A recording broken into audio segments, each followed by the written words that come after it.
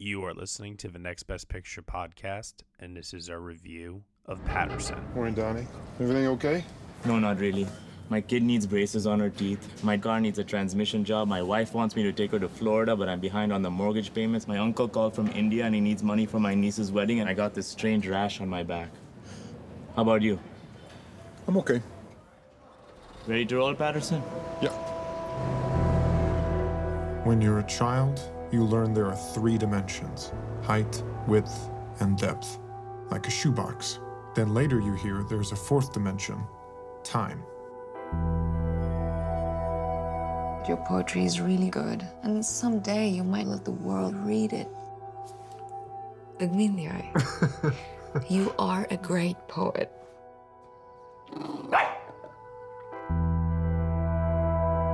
Hey, yo, that's an English bulldog, right? Dog like that, get dog jacked, my G. Well, it gives me something to look forward to then, I guess. Ooh! You drive the bus, right? Your name really Paterson? My real name is Paterson. Well, that's kind of crazy, right? Working on a poem for you. A love poem? Yeah, I guess if it's for you, it's a love poem. I had a beautiful dream. We had twins. Twins. All your poems are still in that one notebook, your secret notebook. I go through trillions of molecules that move aside to make way for me, while on both sides, trillions more stay where they are. This is Paterson, bus 23. I have a situation. Damn thing could have exploded into a fireball. I could be realizing my dream to be a country singer. Nashville? Here I come. Look out, Nashville. Do you think there are any other anarchists in Paterson? You mean besides us? Not likely. Without love, what reason is there for anything? He's not going to do anything crazy. Everything he does is crazy. Nobody move! A bus driver in Paterson. Aha. Aha, what? This is very poetic. Get my ass kicked today. What are you playing? Myself. All right, everybody, you were just listening to the trailer for Paterson, and the story is as follows. Paterson is a hardworking bus driver in Paterson, New Jersey, who follows the same routine every day. He observes the city and listens to fragments of conversations while picking up and dropping off his passengers.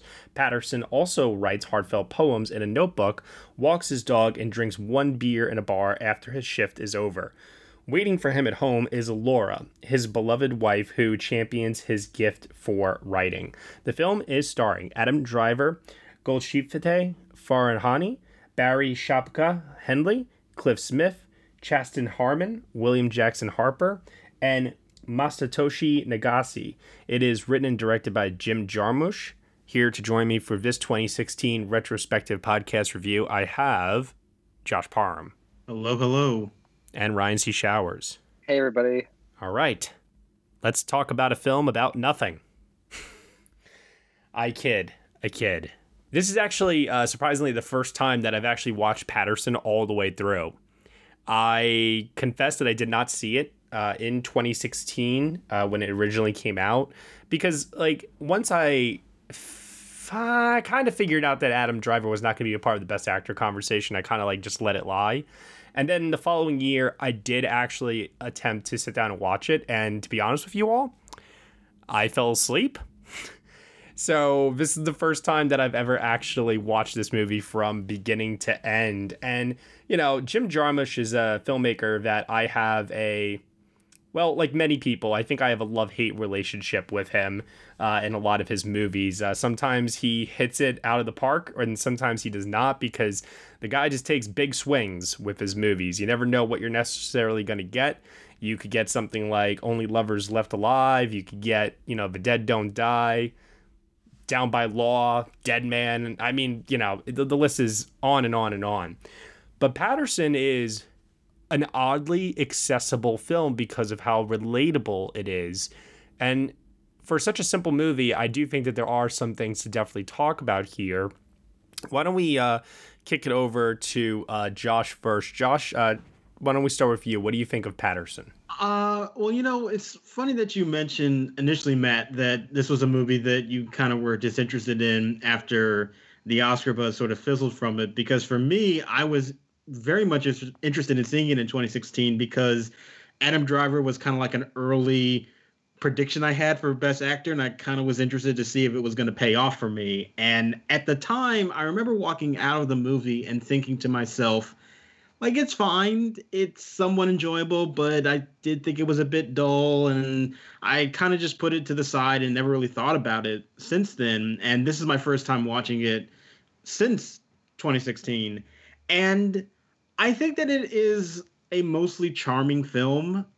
You're right to kind of joke that nothing happens in it, and it sort of is true. It is a very much like slice of life type movie, and it isn't always compelling in that regard. I will admit, I think there are times where I do kind of struggle to connect with everything that's going on and all of the tangents that are happening. But I think in terms of a movie trying to give a commentary about kind of the poeticism of just mundane life, I think that there are some interesting things that it does. And at the center of it, you've got Driver's performance, which is really, really well executed. So I think overall it is still just kind of a fine movie, but there is a sweetness and a charming nature to it that I found a little bit more endearing this time around than I did the first time I saw it. Okay. All right. Ryan, what about you? So, like you, Matt, I actually I didn't see it really in full. I mean, you didn't see it in full, but I didn't see it really at all until today, literally. I was just never like once he kind of got out of the mix for Best Actor, I kind of blew it off in 2016. But I have always known that there are some people who really, really love this movie, and I remember how strong the reviews were. I think it has like a 90 on Metacritic. So I went into it kind of thinking, oh, this is going to be a niche film for a niche group of people. And like, I will admit, if there's ever been a movie for like urban like artists, this is it. But I will say I did come out really liking it. There's something really refreshing about this, about the repetition the film puts forth. It utilizes space and atmosphere and vibe really well. And some of the simple things that they film, it's so gorgeous, and it just creates this element of like the way they emphasize on certain things. It creates some deep meaning, like poetry. I mean, and I guess I wasn't patient enough today to kind of really absorb everything the film could be saying with some of the symbolism. But I'm sure if you rewatched, you would, get an abundance of meaning out of the film. Weirdly, like in the way that it is about nothing, it kind of reminds me of Mrs. Dalloway, which is one of my favorite books by Virginia Woolf, which is just about a day in the life of a woman. It also kind of reminded me of A Single Man with Colin Firth in the way, in its setup and the character interactions. And honestly, it was interesting to see. It made me happy to see two people who are in a happy relationship and they find fulfillment doing things in their life that make them happy, and despite them not being dealt like the best of cards, like it's refreshing. I will say that I think that this movie worked better for me watching it now because of quarantine, actually. I think that there is this universal relatability to just watching someone have a quote-unquote normal life. And even the scene where things actually do start to get maybe ever so slightly dramatic, thinking of the scene involving William Jackson Harper at the bar, I found that to actually be kind of out of place for the rest of this movie at times, because it had just so much established itself as this, as Josh said, like slice of life kind of movie that I found myself very oddly drawn to this time around. I say oddly because I'm a sucker for contrived storytelling with big dramatic moments and conflict, and I like being absolutely riveted by a movie.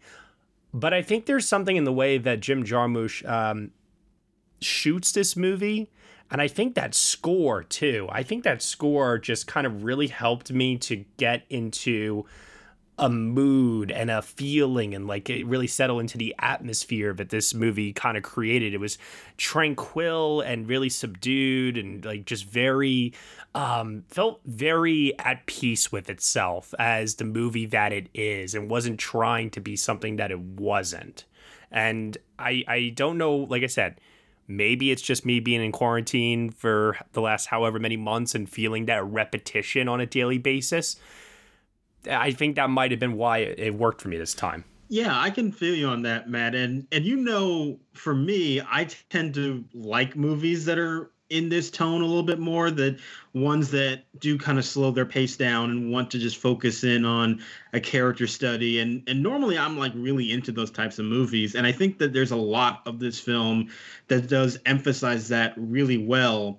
I think just one hurdle for me personally is poetry is something that I feel like you're either going to be with it or you're not. And I'm just going to say, I think his poems are terrible. I don't think they're very well written. In fact, I think that the little girl that he meets, she has a better poem than he does, to be honest with you. But even though I've never really been that into like the actual poetry in the film, I still find that it's like poetry itself that the movie's more interested in. And I think particularly when you talk about like the rhymes that they discuss in the film, I think that connects back to all the twins that you see, and kind of how you notice like things that are kind of connected in all these different aspects of your life in terms of what you see and what you're trying to do creatively. And in that respect, these kind of larger themes that the movie's working with, I found all of that really fascinating. Not necessarily the actual poetry itself, but more so the themes around the poetry. I think that is very interestingly explored in this film. Hey everyone, sorry to interrupt, but this is a preview of our full review of Paterson here on the Next Best Picture podcast. In order to get the full review, you will have to head on over to our Patreon, where for $1 minimum a month, you will get this and other exclusive podcast content from nextbestpicture.com. You have been listening to the Next Best Picture podcast. You can subscribe to us on Apple Podcasts, SoundCloud, Google Play, Stitcher, TuneIn, Player FM, Acast, CastBox, and also on Spotify. Be sure to leave us a review on Apple Podcasts and let us know what you think of the show. We really appreciate your feedback there and your support. Thank you so much for listening. As always, we shall see you all next time.